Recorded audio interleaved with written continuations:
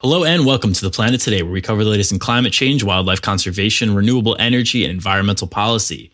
Today is Groundhog Day, Friday, February 2nd, 2024.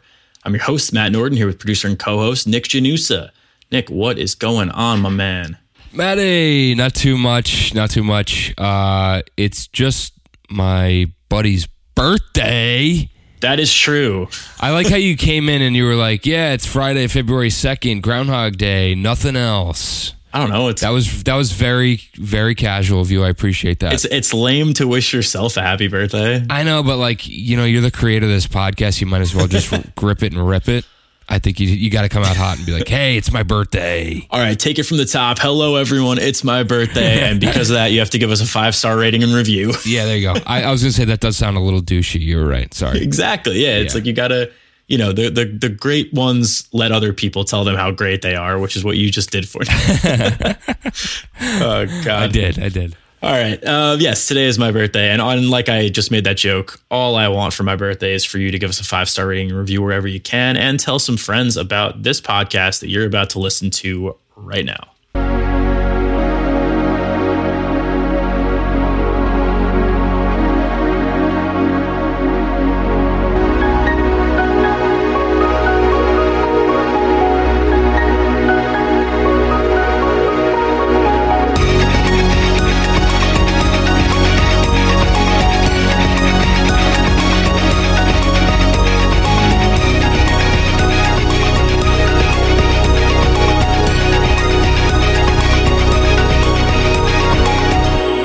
Into things. Today's our first mini-sode of the year. So if you are new, if you just started listening in January, this is a bit shorter than usual. And the first Friday of every month, this is what things are going to look like.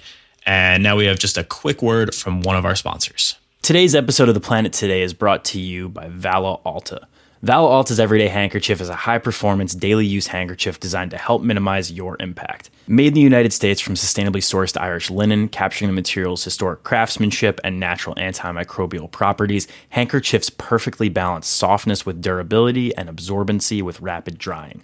Ideal for functional use in all settings, from the outdoors to routine encounters, their small and lightweight design makes one a must-carry for wherever life takes you. Build your own bundles from limited edition colors at valoalta.co/TPT for 15% off. That's VALAALTA.co/TPT. All right, time for our quick hits for the week. And the first one is by CNN's Jesse Gretner, who writes, world first IVF rhino pregnancy could save northern white rhinos from extinction, scientists say. The BioRescue project has successfully impregnated a southern white rhino using in vitro fertilization, or IVF, which could be a possible way to restore the northern white rhino population. There are only 2 northern white rhinos remaining in the world, Najin and Fatu, 2 infertile females that live in Kenya and are constantly surveilled by wildlife conservationists and rangers. In Germany and Italy, living sperm cells from 12 northern white rhinos are stored in liquid nitrogen, which could be used to produce an IVF pregnancy. The next steps, according to the scientists interviewed for the article, are to select a southern white rhino surrogate mother and a teaser bull. If all goes well, an offspring would live with Najin and Fatu to basically learn how to be a rhino. This is such a cool story, and another story of just like wildlife conservationists being just gods. Like, it's unbelievable that they're able to even think of doing this. And I wouldn't want to be the one to actually do this, but the fact that they are able to, and hopefully this does work out. And because we've talked about on the show before how, like, you get your hopes up for this kind of stuff, and then it's not as easy to just and listen, a rhino is a rhino, so like my hopes are high, but with the, I think it was the cheetah population we had talked about, or the panther population, just how hard it is to keep that population up and to have an animal, learn how to be basically themselves is a difficult thing. Yeah, and you made a good point there by saying like a rhino is a rhino. It's not like they're using a totally different species to produce IVF here. It's the sperm cells from a northern white rhino just being carried in the carried in the womb of a southern white rhino. So it would produce a northern white rhino baby and then live with these northern white rhinos in Kenya, right, to learn how they operate. And that's, not to say that, if they grew up separately, they would turn into like a totally different animal. But northern white rhinos and southern white rhinos are from different areas. They might have different tendencies and different natural instincts. So to live with the type of rhino that is being born, that's probably really important for long-term development of the baby that would be born and eventually the species. But yeah, this is it's really exciting. It makes me hopeful, and I also would not want to be the one to do this because I'm sure it's really tough, stressful work that, how many failures do you go through before a potential success? Right. And it takes a lot to be in the face of a species going extinct and say, not only can we save this, but here's how we can do it. Yeah. And here's how we're going to do it. That takes so much intelligence, number one, but perseverance and will to make it work. So yeah, I think this is fantastic. And like you said, we don't want to get ahead of this and say that it's definitely going to work, but I'm feeling cautiously optimistic after reading the story. Yeah, absolutely agreed. And shout out to all the wildlife conservationists out there for your stick-to-itiveness. I wanted to get that word in there. I just love that. Nice. All right. Next up, move to sustainable food systems could bring $10 trillion in benefits a year, study finds, by Jonathan Watts of The Guardian. John Rockstrom of the Potsdam Institute of Climate Impact Research led a team of researchers that found a shift towards a more sustainable global food system could create up to $10 trillion per year in benefits through improving human health and mitigating the impacts of climate change. An interesting finding of this study is that our current food systems cause more harm than good due to the value they create versus the hidden environmental and medical costs associated with climate change. Food systems are currently the cause of around 1/3 of all greenhouse gas emissions. The author calls this a vicious cycle, as higher temperatures bring more extreme weather and greater damage to harvests. This study predicts that food insecurity, if the food systems remain unchanged, will lead to 640 million people underweight by 2050, while at the same time, obesity would increase by 70%. Yeah, it's basically just the same thing that we're experiencing with climate change. The extremes are getting more extreme. You're going to see more people who can afford more processed foods under the current system gaining more weight, and people who live in drought-prone regions that can't really grow crops anymore. Yeah, those are going to see a lot more underweight individuals. So this is something that we need to account for well in advance of 2050 getting here if we want to be able to make a difference. So what do we do instead? This isn't just an article to say we need to change the food system. It provides a solution. And this study calls for a shift of our current taxes and subsidies away from large-scale factory farming that rely on fertilizers and pesticides and monocultures, which monocultures are growing one type of crop only. And the reason they want to move away from all those things, fertilizers make the crops more reliant on fertilizers. Pesticides, yes, they are going to kill insects, but they're also going to damage the soil, and they're going to damage the water, and they're going to create insects that are resistant to those pesticides. And that creates a need for more pesticides. And then monocultures, by not switching up which crops grow on each plot of land, you start to see the soil health deteriorate. So the financial perks that we get through these taxes, through these subsidies, if those were directed at smaller farms, it would also create more space for wildlife in the form of native plants and animals that live in the area having their local habitat thrive thanks to those native plants.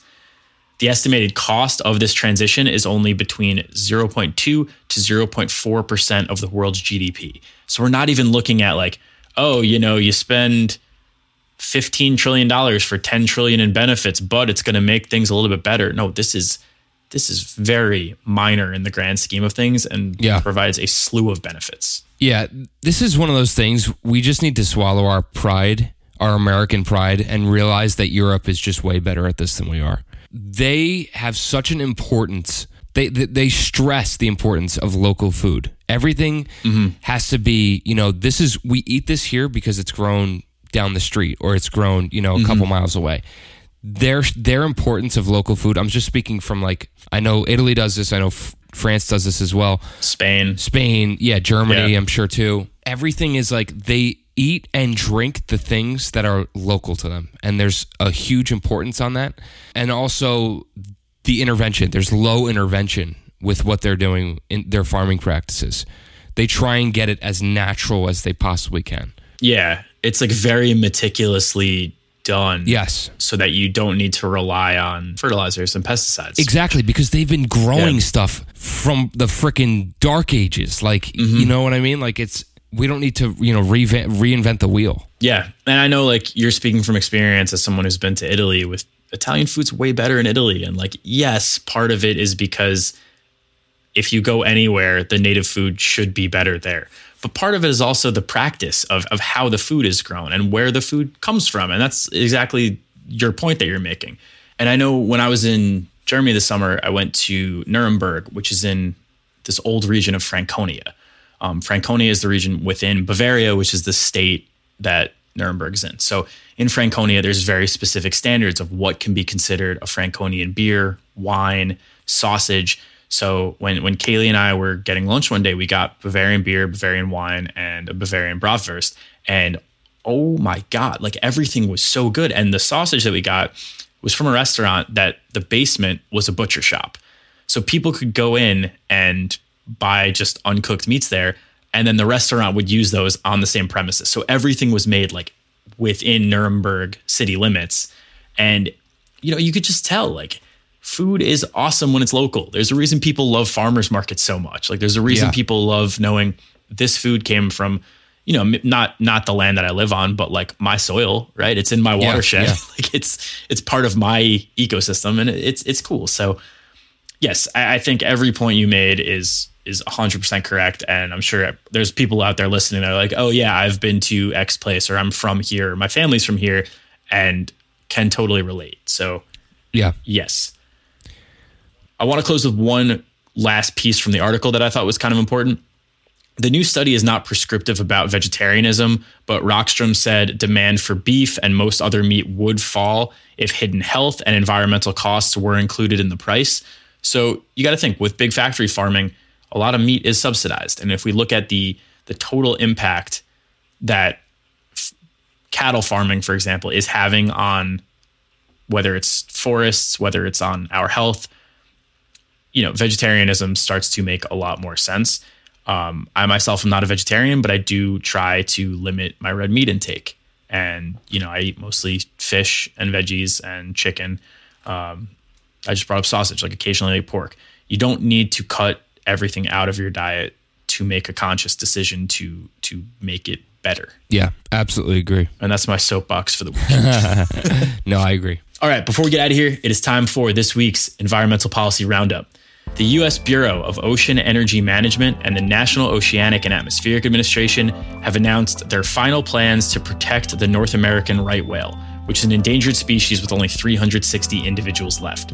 The plan is to mitigate any potential negative impacts for the whales and their habitats through the use of artificial intelligence and acoustic monitoring to track where the whales are and the impact of wind development on those whales. Hawaii's state law will require 100% clean energy by 2045. A massive 185 megawatt battery about 20 miles from Honolulu has brought the state closer to reaching that goal. This article compares them to 158 white storage sheds, but they will combine to hold enough energy to supply 17% of all electricity used by the island of Oahu for 3 hours at peak load. With 80% of Hawaii's energy coming from oil shipped from Libya, Argentina, and elsewhere, generating clean energy on each island along with better battery storage for the energy produced will cause Hawaii's energy prices to decrease dramatically. The Biden administration paused approvals for pending and future applications to export liquefied natural gas, or LNG, from new projects last Friday. The Department of Energy will now look at the economics and environmental impacts of projects that are looking to export LNG. A spokesperson for the European Commission said that this would not have any impact in the short to medium term for the European Union, which is a top importer of United States LNG. As always, those stories are in your show notes if you want to read for more detail. But for now, that is it for this week's TPT. If you are new here, like I said, if you just started in January or just started this week, Nick and I do an episode like this every single week. Normally, they're a little bit longer, around 30 minutes. So if you like this, Stick around. We'll see you next week. Until then, go give the show a 5-star rating and review wherever you can. Follow our socials for more TPT at Planet Today Pod. Nick Shanusa produces our show and makes all the music you hear throughout. Nick, where can people hear more of your stuff? You can hear more of my stuff at soundcloud.com/BudlandCape, and that is BUDLYNCAPE. Go check me out, y'all. Our logo is made by Kaylee Vietz. Have a great weekend, everyone, and we'll catch you right here next Friday. Peace.